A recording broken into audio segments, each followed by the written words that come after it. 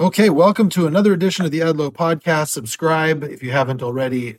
What are you doing? So hit subscribe. This is another exciting one for me. Everybody who's been watching this knows I'm a big pro wrestling fan, and it doesn't get much bigger than Ricky Morton from the Rock and Roll Express, and I got him here on his birthday. Happy birthday, Ricky Morton! Yeah, hey, I'm as old as I look too, buddy. I can probably. Oh no, thank you, Josh. It's a pleasure to be on. What is this, Edlow Podcast? The Edlow Podcast. Yeah, I couldn't come up with a fancier name, so here we are. First one I thought it was the Elbow Podcast, but no, I'm just kidding. All you folks out there on the West Coast, man, it's I'm on Eastern time, and I just told him it's past my bedtime. No, I'm just kidding, brother. I been on the road for 50 years, man. Well, yeah. Cool. How long have you been in the wrestling business now? Because you're still active. Well, dude, my dad, I'm a second generation. So I've been in wrestling business all my life. My dad, he pulled the wrestling ring and refereed, and it's how he fed our family. And so, I mean, ever since I could say I was in junior high school, I was on the road with him. So I'd say around 55 years, something like that. Man, and long time. Oh, yeah. I had my first match when I was 16 years old. So that would be 51 years ago. So, man. See, I know it's your podcast, but I'm asking the questions now. So what made you a big wrestling fan, dude? You know, I'll tell you, my kids, or not my kids, my aunt and my dad, it's actually an interesting story. My aunt took me just on a whim to the Arco Arena here in Sacramento, and we went to just a WWF match. And I saw the British Bulldogs wrestle Beefcake and Valentine in a cage. I lost my voice.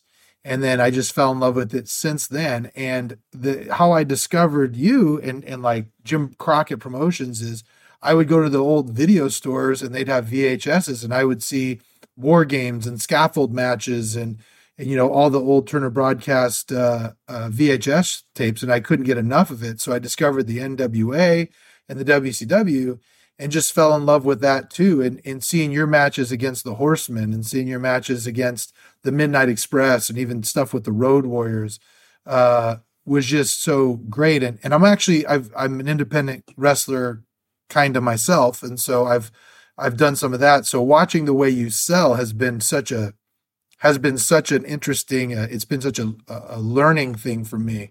And we're going to get into that in a little bit, but I wanted to tell you, you was talking about the Andersons. You know, I heard Steve Stone Cold on the podcast not long ago, and somebody asked him, what's your greatest wrestling match? And he mentioned that. He said, Starrcade 80. He said, Starrcade 86. The Rock and Roll Express versus the Andersons. And he said Ricky Morton was selling. He said, I was crying. I was jumping. He says, the best match I ever seen in my whole life. And that's a compliment to me. But, you know, you're telling me about professional wrestling. See, in my day, before, you know, I never had a contract. I never had guaranteed money. I worked territories. And see, the bad thing about that is pushed itself or the booker pushed itself. Do you understand what I mean by that? Yeah. Yeah, okay. So, but my dad is really smart. You know, I have a son that wrestles, Kerry. I don't know if you've seen him, but he's really, he's a star of the future, you know. So, he's still got another year in college, senior in college. But what I was going to tell you, my dad, he, you know, up and down the road with him. And then when I started wrestling in Memphis, I trained. He always told me this. He said, listen to me. He says, you're never going to get over the booker or the owner of the territory. He said, but always remember this. They have to have a semi-main event. And the semi-main event, a tag team. He says, tag team wrestling is a big thing, and it's a good draw. And he's telling me about the business changing and being young, because when he told me that, after Memphis, I went out to territories, dude. I went to starved to death. I went to Oklahoma, Kansas City, Portland, and I really got a big push when I was in San Antonio, Texas, for Tully Blanchard, his dad, Joe Blanchard. And they liked my work, and they used to tell me I was a Tommy Rich of Texas. And see, a lot of guys don't understand this right here.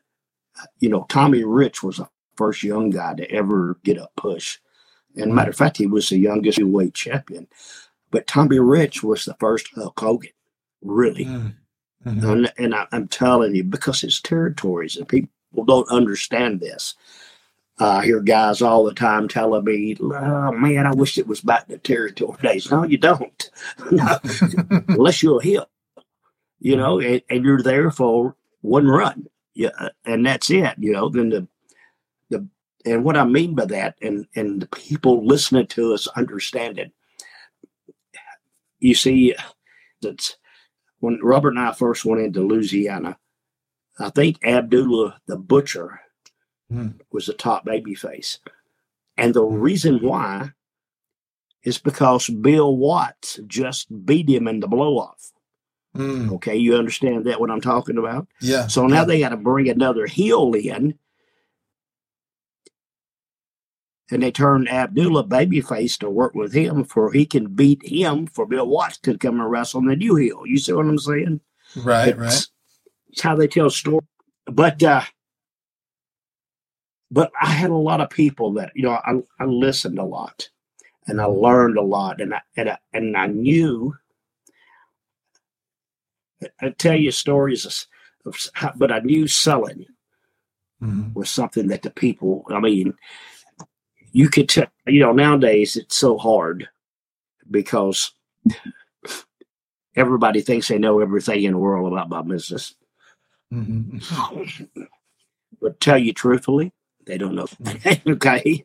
I ain't trying to be an asshole, but I'm just trying to say, it's just telling that story. If I can make the guy when I'm selling on the front row believe that what the heel was doing to me was real.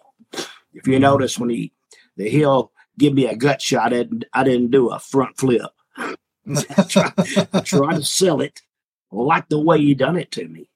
But you see now, if I got that guy on the front row thinking this is real, they're in them rafters. But the main thing is when the guy I'm wrestling with thinks I'm hurt. My nickname was Punky. You understand me? Arn Anderson. Arn Anderson. Punky, you okay? You hurt? And I'm selling. I'm going to shut up. Let's work. Do you understand that? That's what I gave my heart and soul to, putting it into that. See, a lot of guys, it's just so much jumping and flying, but it's okay. It's a whole new era of professional wrestling. I could always, when I remember in Memphis, they were, Jerry Lawler, he got his leg broke. He was a top baby face, and Bill Dundee. And Bill caught hepatitis. So they gave me just a little push there and to fill in. And I'm wrestling Killer Carl Krupp. But I had to go out and wrestle him. And, Krupp didn't want to put me over, but he did. He had to. And see, this is how you do things. And all you young workers out there, listen to me. And I promise you this. And this is how guys kill themselves off, because you look at them, they give them these big, devastating moves, and they never beat nobody. You see what I'm saying? So I'm wrestling Killer Carl Krupp, and Jerry Jarrett's the promoter. And Krupp would sell for me. He wouldn't do nothing for me. So I just started calling finishes. Everybody's in the world's finish. And he'd cover me. I'd kick out on one. Okay, now do you understand what I'm doing to him? He don't have a clue what I'm doing. And this went on and went on. And finally, I moved out the turnbuckle and schoolboyed him 1, 2, 3. I walked back to the dress. Jeff Jarrett's dad. He owned the territory, and that's when he spit Copenhagen. He sat back and spitting. And I'm walking by, and he goes, come here for a minute. I said, yes, sir. He says, Krupp didn't want to sell for you, huh? And he's spitting. I says, well, no, I was just trying to have. He said, oh, no, I watched it. He says, he gave you every finish in the world, and you kicked out on one. Goes, and that's when they were affiliated with AWA up in Minnesota. He goes, I'll never forget this. He goes, I'm going to have to call Vern. And I said, what's the matter? He says, oh, we're going to have to put the world belt on you. You're the toughest son of a bitch I ever seen in my life. Okay, now, do you understand what I did to him? And he didn't have a clue. By him not selling for me, I was smart enough to me having a problem or me doing this and having a shitty match. We tore the place down. And all I did was move out of a turnbuckle and schoolboy. So, and that's really what I got to call on about selling. But I was telling you earlier, my dad, I had a bunch of different tag team partners. Sonny King.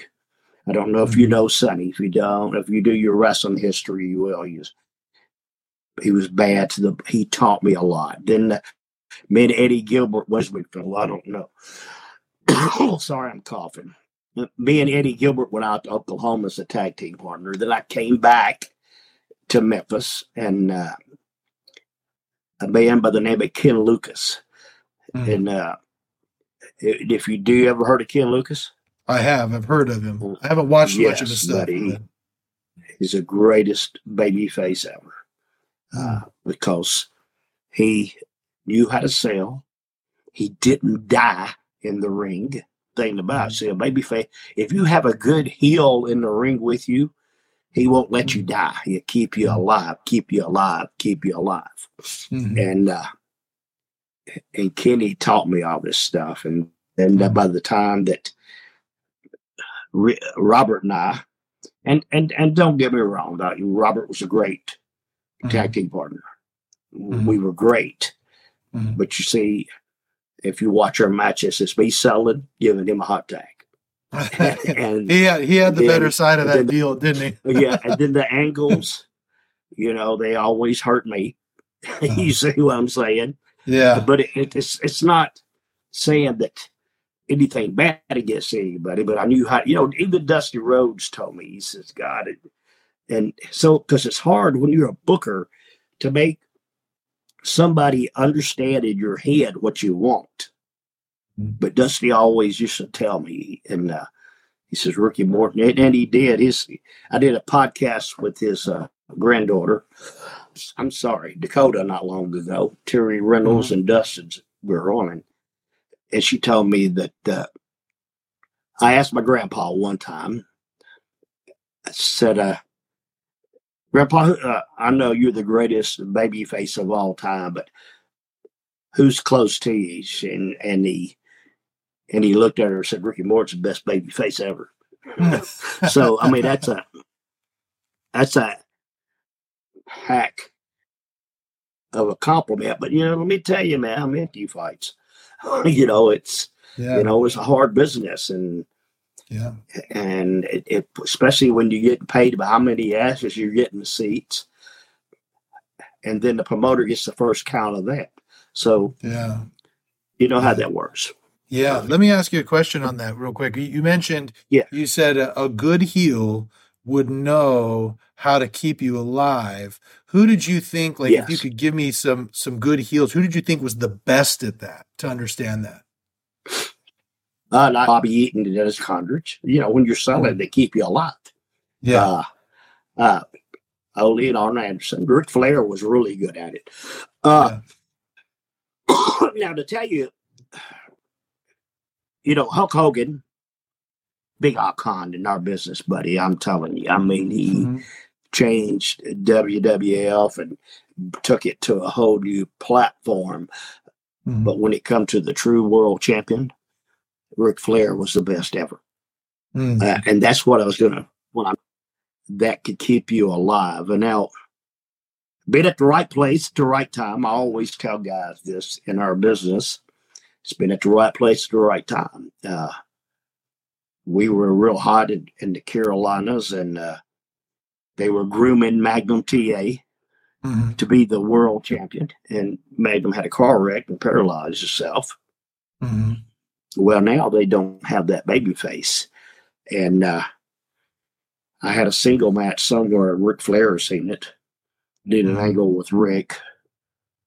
And it got over like hell. You know, he tore my face up and broke my nose. And you know, then he come out with the tinny bopper bra, and I slapped him. And but you got to understand, and this is why I love Rick.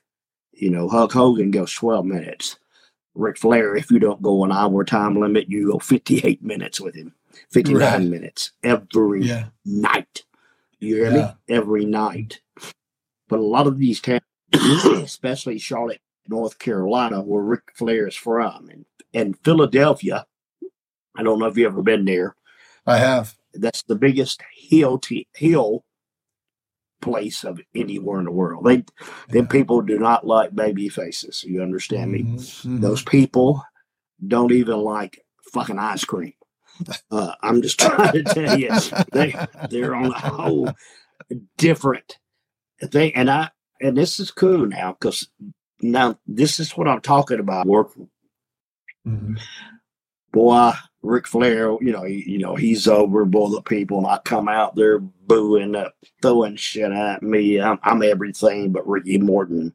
But listen to me. 10 minutes in that match, Flair's done turned half of the crowd. You hear me? Yeah, they're booing him now, throwing shit at him. 15 minutes in that match, they done pushed the guardrails all the way to the both sides. You see me? Now the fans are starting to come in the ring on Ric Flair. So Arn seen this, and he comes down to the ring. And when the people come down and watch it, Rick told me, he says, I'd like to give the people their money. He said, but they're going to kill me. He said, back then over the top rope was a DQ.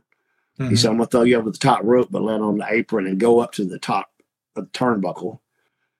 So he threw me over and said, DQ, and I went up the turnbuckle. That way everybody was looking at me. And he slid out of the ring and went through the back, out through the lobby. And the people were chasing him, throwing chairs and shit at him. Now, do you understand what kind of worker this man was? Yeah. It's the magic and the unbelievable things. And it was an opportunity. Buddy, did I learn? Did I wrestling school, buddy? I'm not kidding you. It's some of the greatest teachers and the greatest times. And this didn't happen on a weekend. This was every night. Rick and I went 17 straight nights. Now, that's twice on Saturday and twice on Sunday, hour time limits. Man. Okay, then by the time the bicycle tape come, that through. So we went another 8 or 9 days, an hour and a half time limit. Wow. And there's but you just that learning ability. People don't have a clue, what our business is really about and what it's made from, and today's stuff. If they just stop, I watch some of the wrestling sometimes, but I just can't understand how a heel would give you, he does everything. He shoots you out of a cannon. You understand? You see what it's? Things just don't make sense to me anymore. It's funny you bring that up because even when I was training, I trained with a guy named Paul DeMarco for a while, back in 90, I think it was 98, Paul DeMarco and Oliver John. And then I finished up training again. I trained again with a guy who used to work at the WWE, Johnny Jeter, as one of the Spirit Squad guys in the early 2000s. And both of them, even though one guy, I work with him. Oh, okay. Okay. Yeah. So he and even Paul DeMarco, who, he was in the Territory days. He was a tag team partner of Ray Stevens here, big time wrestling, Roy Shire and all that. And they all said the same thing. They all said exactly what you were saying, yet for some reason, the stuff you see on TV, it's acrobatics more than it is wrestling. It's just so interesting. Yeah. And I try to tell these guys, I'm still on 67 years old, and I work 4 or 5 nights a week, and plus I work for NWA. I really don't. I wrestle there on TV sometimes, but I'm 67. I really don't want to be on TV, but on the independent circuit shows, man, I can tear a house down, because I know how to get them people going, how to get them behind me, and how to do this. But see, it nobody takes the time. And the independent guys, they're going to lose some of this stupid stuff they does. And let me tell you, doing that triple flip off the top of the building into the ring, it's impressive, but I promise you it's not going to get you a job. It's never going to get you a job. Our business is different. You got to be able to talk. You got to have that swag. That's the reason I have my son. He works for NWA. He's the head of the marketing there, but he's got to get his education first, and I didn't have a chance to get an education in our business. It's so cool. You can make a lot more money and go so far because I'm going to tell you this right here. You can make millions in our business and work behind the scenes. Yeah. And, so be ready for all of it. It's what is your son going to school for? Marketing. Oh, nice. He's a cheerleader. He got in his senior year in high school. They got him to try out for cheerleading. Oh, nice. He didn't get a 4-year scholarship in cheerleading. And you know what? They were in Division II NCAA. They won the cheerleading championship. He's got an NCAA ring. I have a WWE Hall of Famer ring. I don't have it on now, but he has a national championship ring. Yeah. There's a lot of difference in that. Yeah. Than diamonds and rubies. Usually unbelievable. So, it's that's been, and he got his education, and, he gets his bachelor's this year, and we're talking maybe because they already offered him another year if he wanted to get his master's. So, nice. Yeah, and he's in marketing, and that's what he does for, he's the head. He just started maybe 3 weeks ago, the head marketer for the NWA. Oh, that's awesome. That's cool. That's cool. And it's also got to be cool because you were such an integral part of the NWA, especially, as it started kind of fading away and WWF started taking over.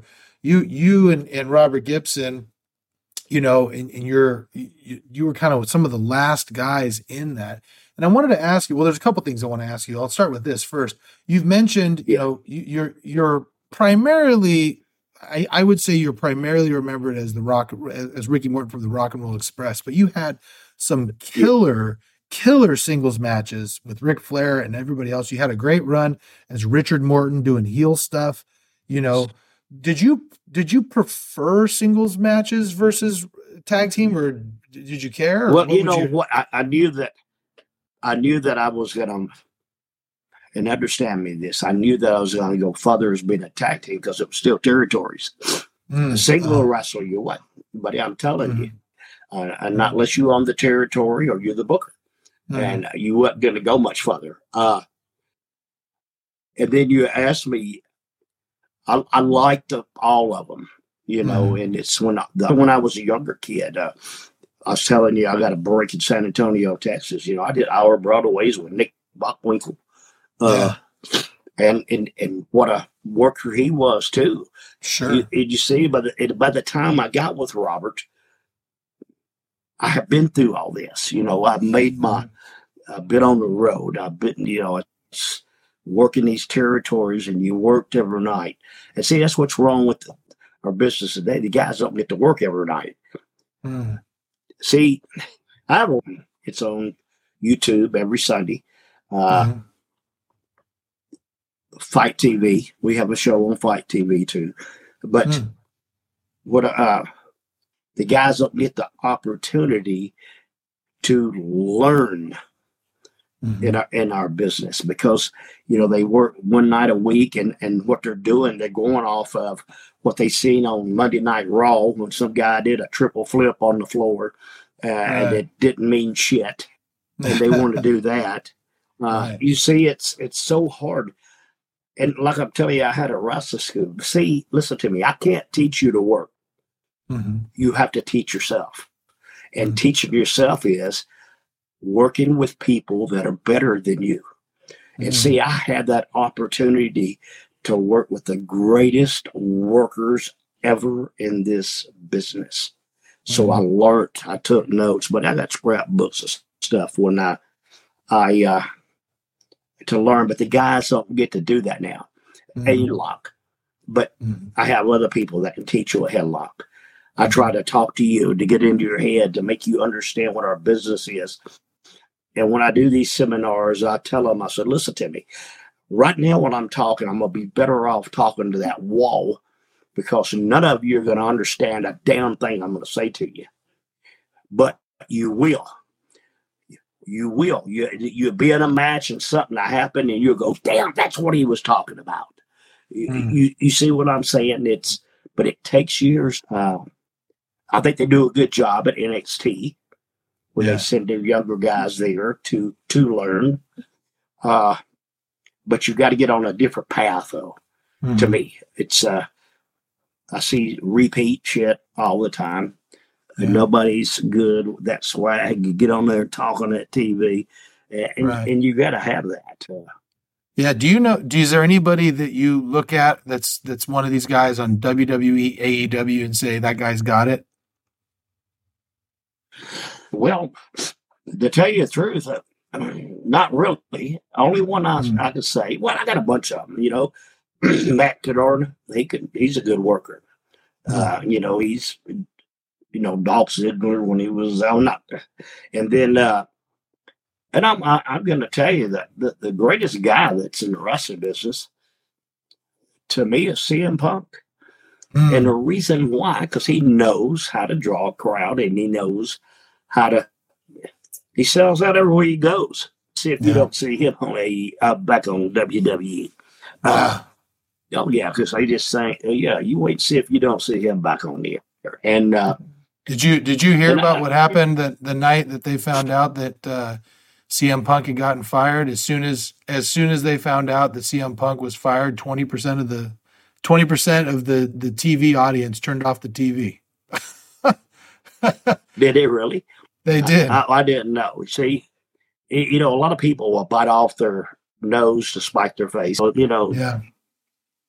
See, now you're in a world of drama.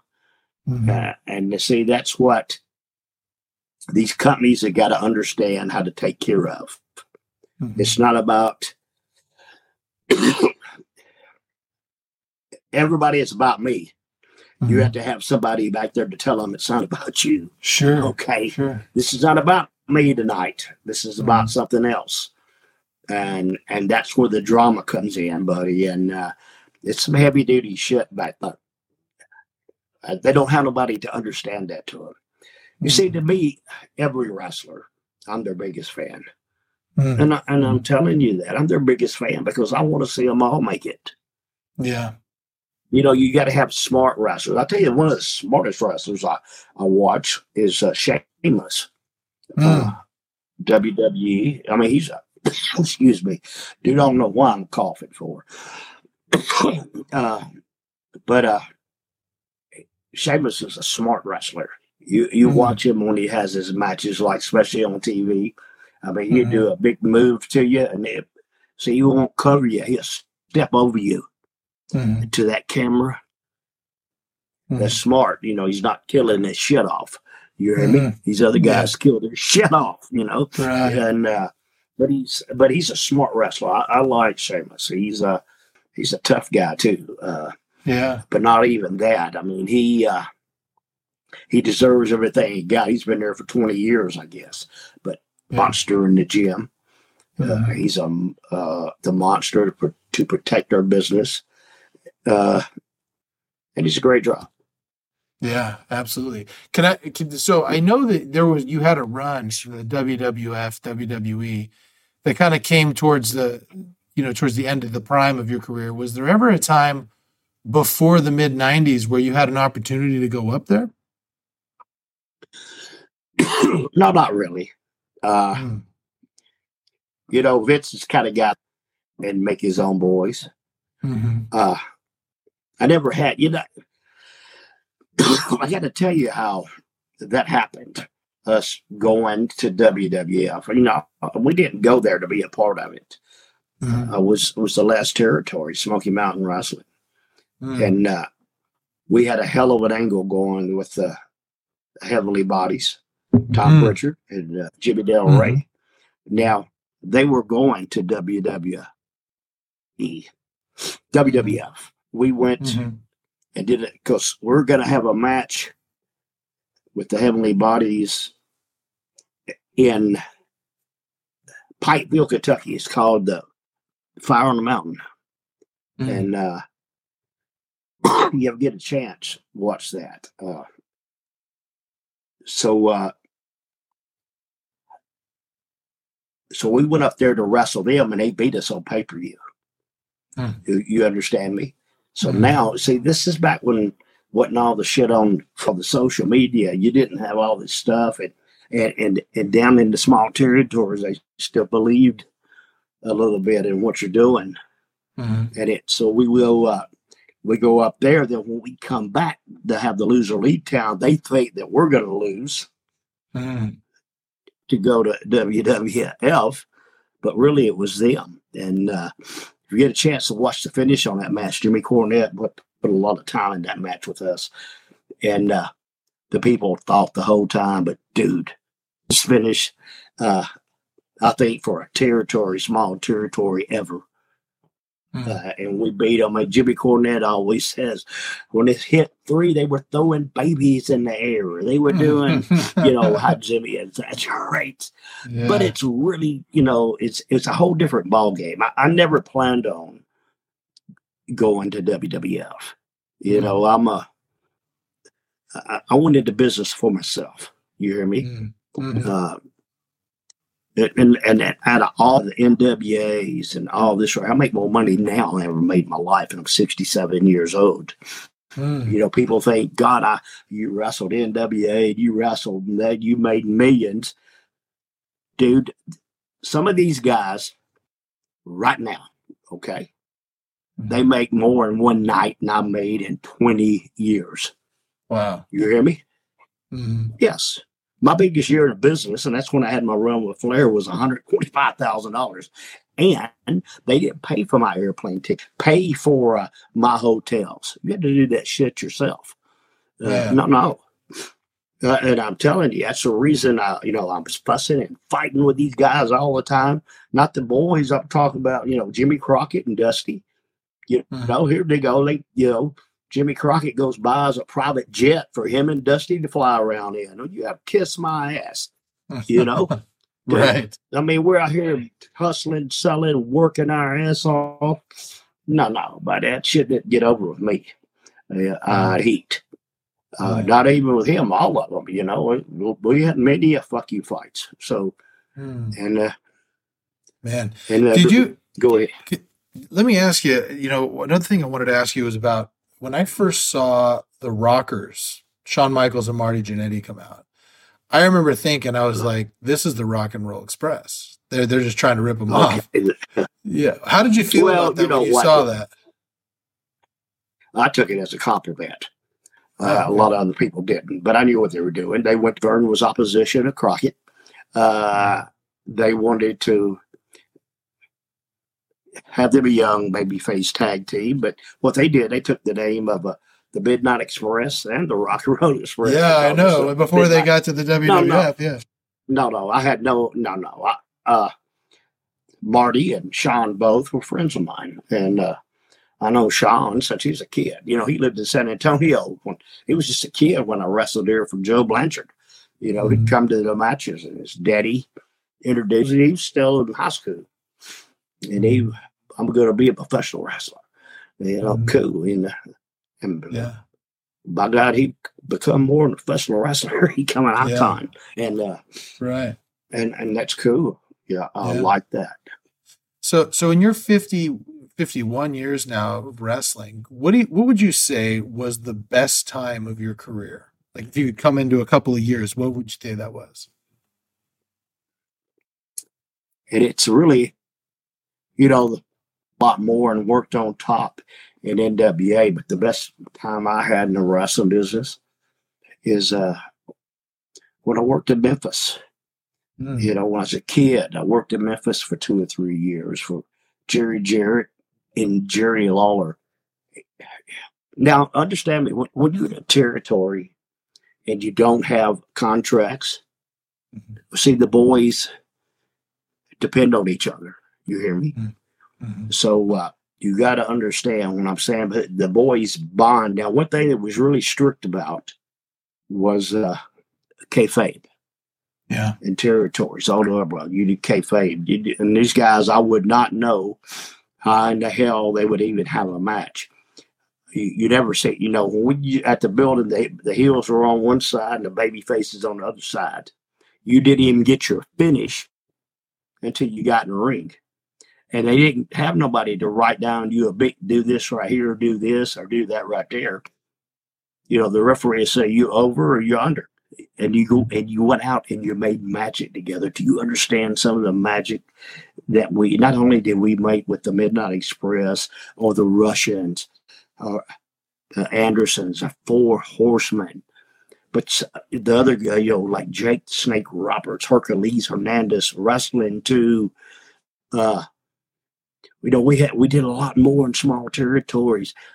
And it's go out and make magic. These guys were some of the greatest workers and unbelievable. Have rock. Holy shit. I watched Jimmy Cornette get his ass whooped so many times he learned how to fight. And with that 10, he just started to fight. Fuck this. He was getting the hell beat out of him all the time. And the greatest, it was just unbelievable. So territories, and it was so great. But nowadays, holy shit, you've been in the locker room and the guys, like I was in there the other day, and everybody's going over their matches and right here together. I had to go piss. I had to duck 2 clotheslines and reverse a hip toss to get to the fucking bathroom. I know. So. Yeah, that's one thing. That's one thing I don't understand. You'll sit there and you'll go. Maybe I understand it. Everybody's kind of in on it now, but you'll go to indie shows and you'll see wrestlers that'll be, they'll go and beat the crap out of each other in a ring, and then they'll be taking pictures with each other, right out in front of the crowd. Then that same day. And if you're there before the matches start, yeah, they're in the ring going over their damn match. And in front of the fans, I'm going, Jesus Christ, get out of the ring. And they get hot at me, the young boys do. It's just, can't you? That's the reason you don't know how to tell a story. You don't know how to listen to the people. I was wrestling a kid the other night in Knoxville, Tennessee. And the people are loud, and he keeps trying to lock up with me, man. I'm going, get back, bro, get back. I said, listen to the people. What about listening to the people? I said, as long as they're chanting rock and roll, don't touch me.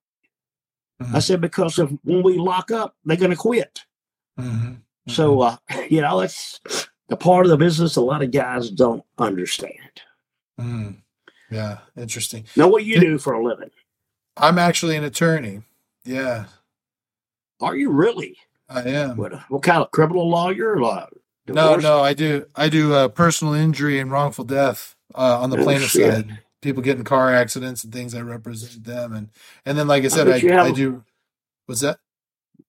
you have a lot of good work out there in California, don't you? Yeah, we do. There's a lot of bad drivers out here, so yeah, we do.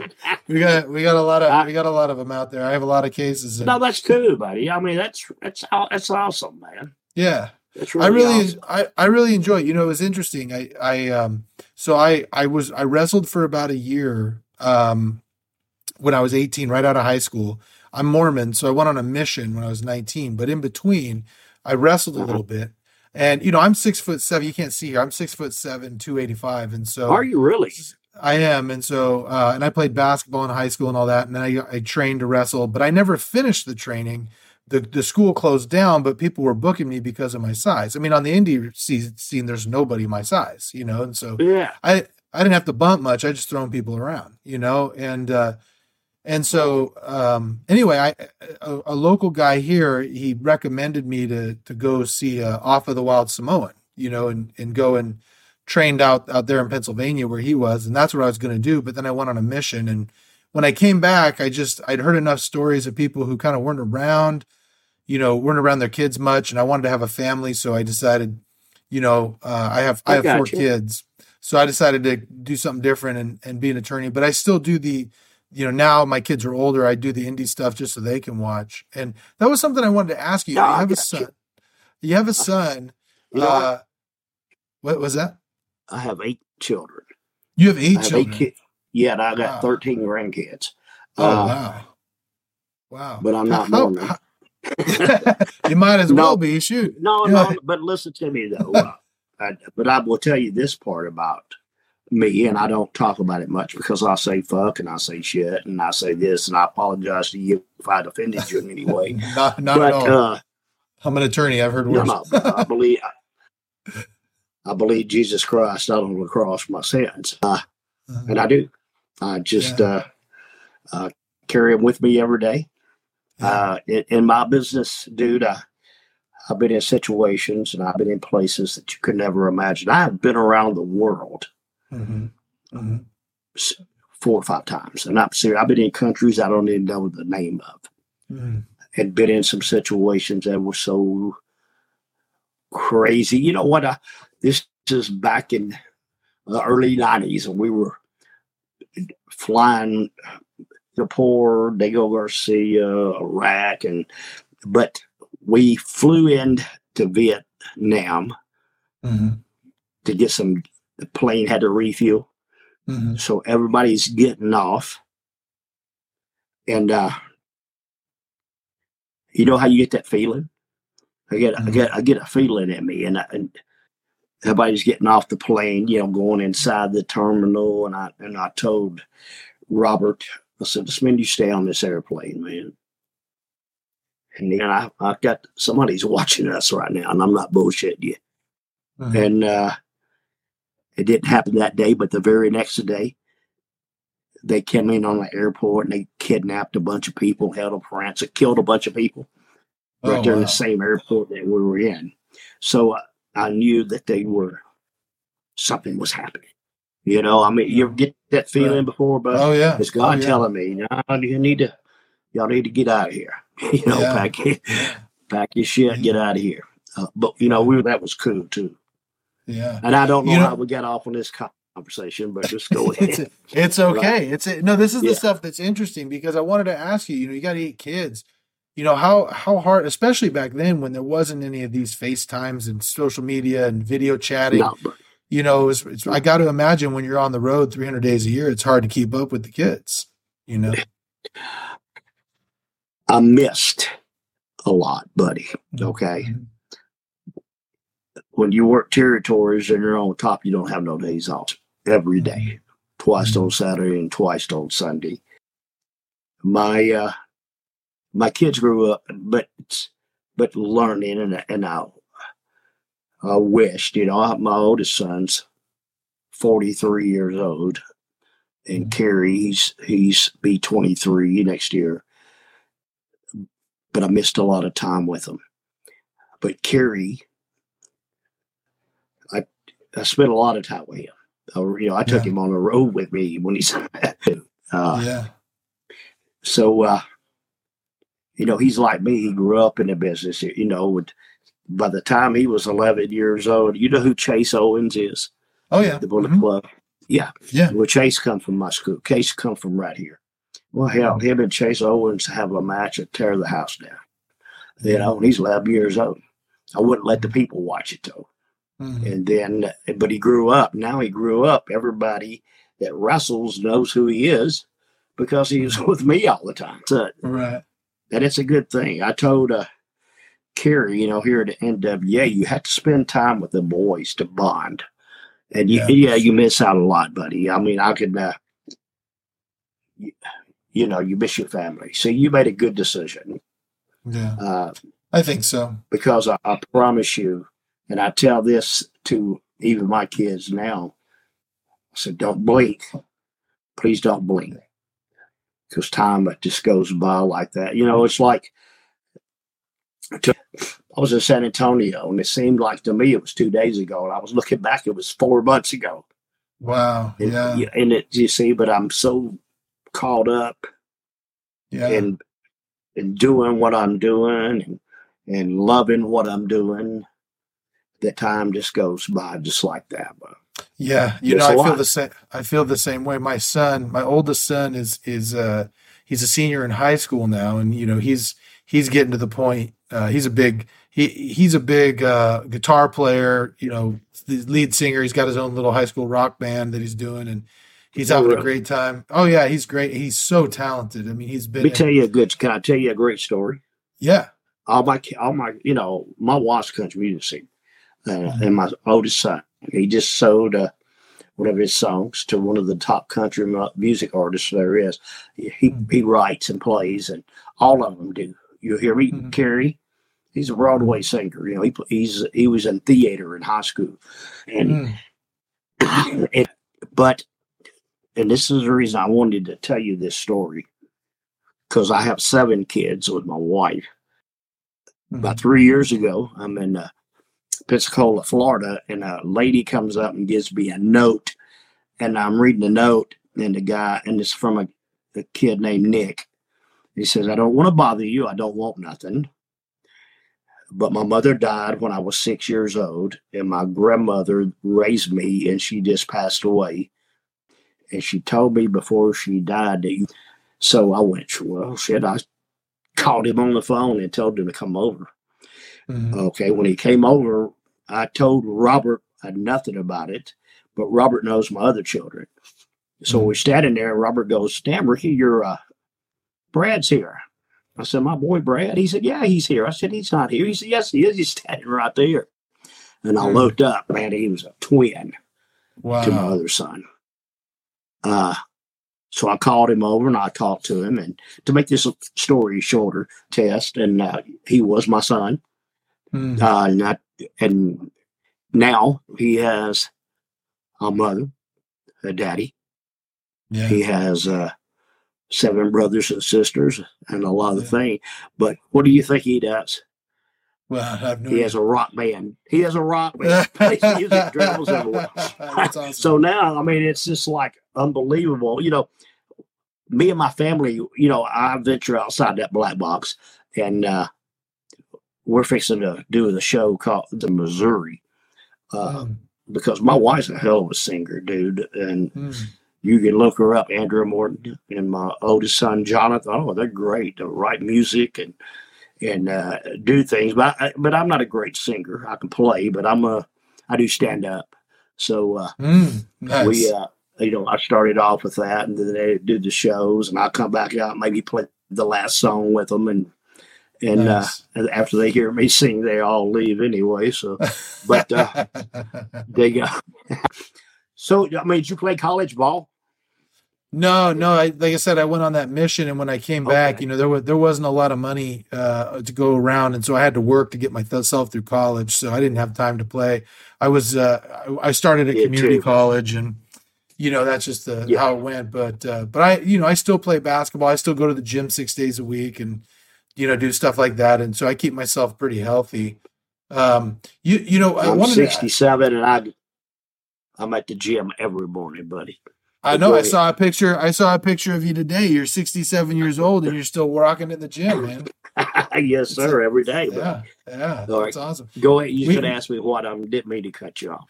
Oh, I was going to ask you, we talked about the best time of your career. Was there a time that you would say was just a bad time in your career? Yeah, buddy. And this is bad to say, but I'm on a podcast and you're asking me this question. Yeah. I got strung out for a while, it wasn't because it was just because it was there. Cocaine and drinking but my wife got me out of that rut. You hear me? I mean, I just didn't, and it's hard to say. I have two brothers. Well, my younger brother died, but they were addicts but I didn't do that. I snorted and drank and hell, I used to smoke 3 packs of cigarettes a day, but wow. And then just one day, just something hit me, and I just threw the cigarette away like that right there. Quit smoking, doing drugs, and I still have a beer every now and then, but I don't. I don't quit all that. Hell, I drink a 5th of whiskey. I don't know if you know anything about cocaine or not. It keeps you, you snort that, you drink a 5th of whiskey, wouldn't even know it. Smoke 2 packs of cigarettes and just yeah. But I was in a rut of my life. I don't know what happened to me. But you think you just got caught up in the lifestyle, or? Oh yeah. Well, you got to understand, buddy. I'll tell you things that you wouldn't even believe, but I don't want to say some of the stuff here. Hey, we got time. I want some exclusives. Some of the places I've been, and well, it's like the day I can't believe. It was my birthday, and you get to Laurel's, Lawrence Frickson, Ranson. Yeah, they're big. Yeah. All them guys are friends of mine, and oh man, Lars is a huge wrestling fan in the Bay Area. He's out there all the time at all the shows. Yeah. Oh, I was in Frisco before all this COVID stuff. That's where I met Lars at. He came to the show, and I'm looking at him. I said, "Man, I know you. You play music too." And do you remember who you worked for in the Bay Area? Which promotion? No, I don't. Oh, okay. I don't. We wrestled at a like a Catholic school, I think, over there, and that's all I can remember. And they had a good crowd. I tell you who else was there. It was Chris Christopherson's son. Yeah, Jody. He was. I know Jody really well. Yeah, Jody. Yeah, I promoted for a while. I promoted wrestling shows, and I used him for a long time. He's a great worker. Great worker. But you see, I'm into music, and you got to understand it. And when I met Jody, I said, "Did your dad write Jody and the Kid about you?" And he said, "Yes." His dad. You ever heard the song Jody and the Kid? I don't think I have. About him. Yeah. Chris Christopherson wrote that. I think somebody else recorded it, but it's but no, Chris sung it too. But that's when I first met him. Because I'm into music, but I know a lot of people. Man, I'll be tell you, I was a great one time. Me and Ric Flair, we were out in New York City, crazy, buddy. And we're going down to a Hard Rock Cafe because Chuck Berry's playing. All right, so man, we walk in there, and Ric Flair pays $1,000 for 2 tickets from him to go in there. And then we get right there. Hell, Chuck Berry recognizes us. You hear me? And he puts us up on stage. And I'm on stage setting, and I'm sitting in the chair, and I turn around, and goddamn, the guy that played one of the Bruise Brothers and Ghostbusters, Dan Aykroyd. Dan Aykroyd sitting right beside me. Oh man! What's up, man? And then the next thing you know, it's 2 days later. You hear what I'm saying? Yeah. Oh yeah. And I've been in those situations many a times. Man. It's partying. Gosh, I don't know, and I'm not trying to say it's nothing bad about your state because I'm not into politics, and I don't. Buddy, I was back in the days with Motley Crue in L.A. Oh, yeah. Holy shit. Oh, I bet. Oh, brother. I mean, girls, you ain't kidding. But,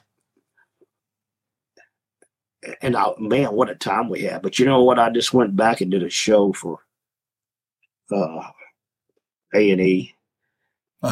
We filmed it out in L.A. World Country. I'm serious. I'm sorry to say that about anybody in their state. That's why I live up in the mountains, buddy.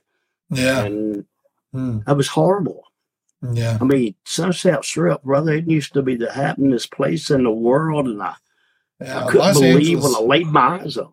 Huh? Yeah, Los Angeles has gone way downhill. I just took my two boys down to see Metallica at SoFi Stadium, and man, you can't get about a half mile out from the stadium before you're just homeless people everywhere. People, just tents everywhere. Yeah, I see syringes everywhere. I see, people just. I'm sorry, I don't know. Like I told you, I'm not into politics. I'm not, but somebody's got to do something to help everybody.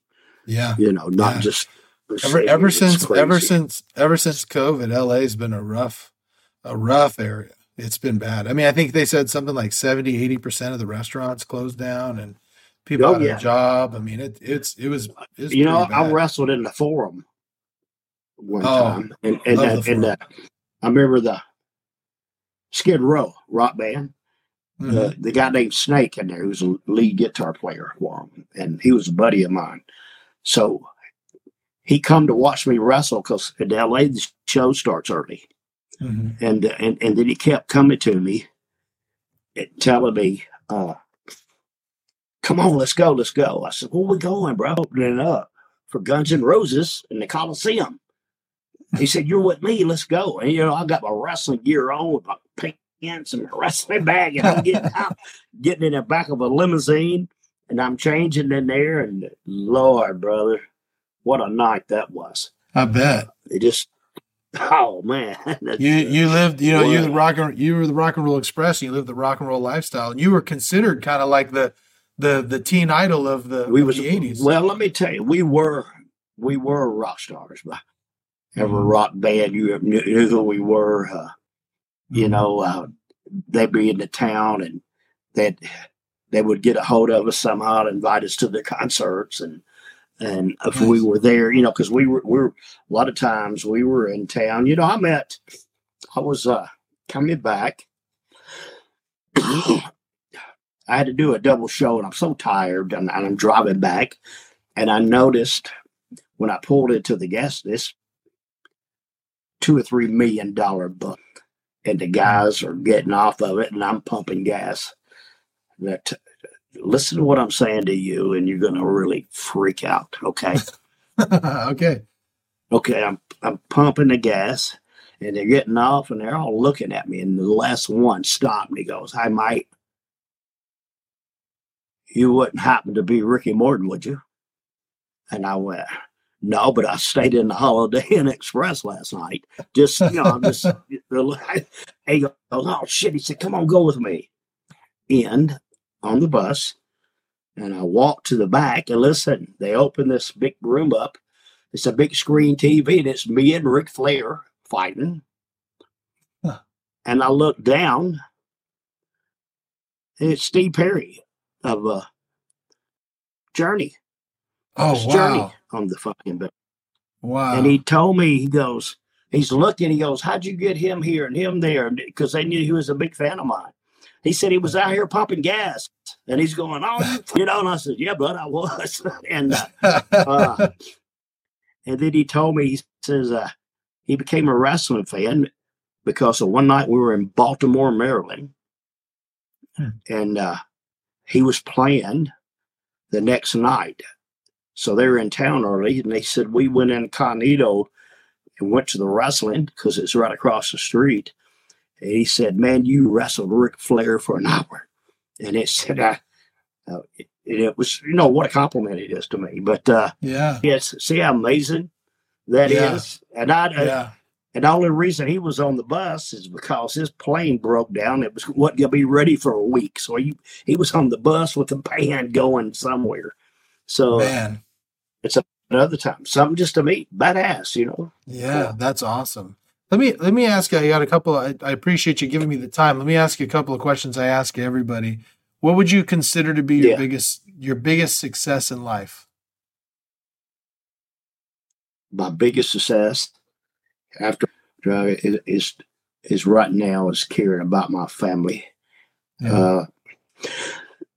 When you raise 8 children on the road, well, 7 and 6 on the road, it's a disaster, buddy. It's so hard, but to get through all that and to where I'm at now, it's like my son asked me today this. He said, Daddy, what do you want for your birthday? He says, listen to me, buddy. I mean, God gave me y'all. I said, what else? What better gift could you give Daddy that's better than having you guys? There's nothing. I might not be rich with money, but I'm rich. I'm the richest man in the world. Yeah. I said, I have you. I have your brothers. I have your sisters. I have my grandchildren. I have all this. So to me, that means more than you get older. You'll understand what I'm saying to you. It's like me giving you a seminar. You're not going to understand it, but one day you're going to go, damn, that's what Ricky Morton was talking about. And it is, buddy. Yeah. Well, let me ask you the next question then. What would you say is your biggest failure in life, and what did you learn from it? Oh, my biggest failure in life was drugs. Is that cool? I mean, well, and another thing too in our business, one of my biggest failures was I didn't play ball. I could have went a lot further in the business, but you see, I was one of the boys. I didn't turn corporate. I didn't turn my back. I can tell you this right here, that, when I wrestled, Dusty tried to split the Rock and Roll Express up. And I was telling me and Robert all the time, I beat Ric Flair for the world title. And they took me in a room and told me, so now you beat that low because he's going to have to put people over you beat. And matter of fact, you're going to have to wrestle him and you got to beat him. And I gave the belt back, said I don't want it. After all the years, see right here, after all the years, that's the night it happened in Richmond, Virginia. I gave the belt back. And after all the years, they finally made me one with Ricky Morton on it. Nice. They gave me a little credit. They gave me a little credit for nothing. But I made a promise to Robert. And when I go to bed at night, I don't have to think that I did something bad to anybody. Yeah. I'm one of the boys. I'm one of the last boys. And I don't matter where I'm at. Before I leave the show, I make sure I tell every one of the boys I love them. And the girls of our business. I respected the girls more than anybody ever knew. The women of our professional wrestling. I just respected them and my loyalty to somebody. That's one of my greatest things. It's not about being 9-time world tag team champions. I can say this, and this is an example of what I'm talking about. Ric Flair, he came up to me one day and he's, Ricky, I met your sons today. I said, yeah. He goes, I have never met well-mannered children, so respectful in my life. And then he asked me, he said, is Andrea here? And that's my wife. I said, yeah, she's down there. I said, I said, what's up? He says, I'm going to go ask her who the real daddy is. But, now, but understand me, And you will. When somebody tells you that, that's a great compliment. This wrestling, son's a great wrestler. That's a trip downtown, buddy. It's just a trip downtown. Mm-hmm. But being respectful and that's it's good for me. It makes me, but but I hope my kids carry that on. If you met my children, it's yes or no, sir. Yes, ma'am. No, ma'am. It's just the way they are. And I was the same way, my daddy. That's the way I was raised. My dad was a drill instructor in the Marine Corps in his early years when it was real bad, My dad was, sir, yes, sir. Sir, get your foot out my head, sir. But no, my dad, I'm just kidding. My dad was my best friend in the world. I'm telling you, gosh, I wish, I might have told you this, and before my daddy died, I got to tell him how I felt and how much I loved him and thank you for everything you've done for me. But after even doing time to do it again, you see, time ago. Yeah. What's up, bud? Well, let me ask you, this is a question. Let me ask you this. What keeps you up at night? Nothing. I'm asleep. Yeah.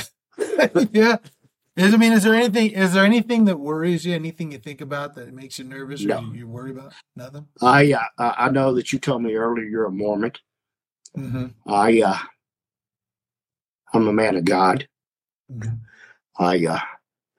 I believe in the God Almighty. Mm-hmm. If something happens, it's going to happen. But I learned a long time ago. Do you know how many friends I've lost in this wrestling business? And that's the reason I told you earlier. I always tell them all I love them every night because I might not be able to again. But when I go to bed at night, no. No. No. I told you earlier, my dad, he said, "What do you go to bed so early? You owed?" I says, "No, I just got a job." No, I told you that. No, I don't. Nothing bothers me. And I'm serious about that. I know, I lost my mother. I lost my dad, and I lost my little brother. And I lost a lot of friends along the way. But, see, that's one thing I'm not afraid. And I don't worry about. I'm sorry. If I don't have $1 tomorrow, I don't have $1. Yeah. You hear me? Yeah. I don't. That's good to be at peace, and that's. Oh, yeah. That's what I was telling about earlier. I never screwed nobody in this business. Yeah. And so when I go to bed at night, I don't remember I told you this earlier. See, if I would have did that to Robert, I would have never had peace with myself again. Yeah. I wouldn't have been looking at our business. A lot of the boys have done that to each other. And it turned out horrible. Yeah. And it really did. I mean, it's a part where you could say, I'm sorry, but. Yeah. Sorry is in between shit and syphilis in the dictionary. You see what I'm saying? I do. I have one last question for you, and I'll let you go. I appreciate your time, and that is that one day you're going to pass away, and when you do, there'll be a funeral, and someone will give your eulogy. What do you hope the one thing is that someone would say in your eulogy? Well. First of all, I'm going to answer your question if anybody says that, to say that I was a good man, but I've already took care of that. Mm-hmm. Understand me, when I die, my wife, I'm not going to have a funeral, and cremate me. I'm and the reason why, and listen to this, I've been out so much in my life. I meet a lot of people, but I'm a loner, really. Just my family and my wife. when I come home, I come home. I don't allow people over at my house. And that's why, because I'm a private person and I live up here and I'm going to eat your ass up. And but this is my serenity here. Yeah. And but if somebody would talk about me, it's just to say that I was a good dad and a good husband. The only thing good about with me and my wife was I met my wife on the road. She was crazy as I was. You understand me? So, and it's not a problem there. You understand that? Yeah. Because before I met her, she was just as crazy as I was. So, and that's how, but she knows me. At one time, I'm looking at myself here, double chinned, all this right here. But at one time, I was a good looking guy. You were, like I said, you were a teen heartthrob on down the South out there. You were the man. Yeah. You were the man. Thank you, buddy. Well, listen, I got to tell you, Josh, what's up? No, you go ahead and finish what you're saying. Oh, I was just gonna say, I appreciate your time. You gave me more time than I expected. No, thank you for having me on your show. And understand, I didn't make all the big money. I still have to make a living. And thank you for having me on your show. And I appreciate it. And I hope that one day before I quit, or I'd love to meet you. If you're around, come and introduce yourself to me, would you please? I absolutely will. Kevin Nash, he intrigues me. He's a big guy. And I love Kevin. I did shoot interviews on him. I hate him, but we was the first one to do that. And we drew a lot of money. But I mess with Kevin a lot. Look here, be in the locker room. I tell Kevin, duck the clothesline, right? And he had to stick his arm straight out. Again, I walk right up under it. I don't even have to duck. Oh, man. So that's awesome. I got you. Well, listen, I appreciate it. Thank you very much. If anybody who's listened, subscribe. We still got a lot more fun stuff coming up. And Ricky Morton, it's been a pleasure. Yeah. I want to tell you, too, if anybody out there is interested, you can find me at Real Ricky Morton, Facebook, Ricky Morton. SOM 505. I have a live YouTube wrestling show every Sunday from my wrestling school. Somebody asked me once, man, you had a guy on there that was horrible. I told him, I said, it's a wrestling school. What'd you expect? No, I'm sorry I didn't have John Cena on there, man. It's a school. What do you expect? I got you. Thank you very much, Josh. Thank you.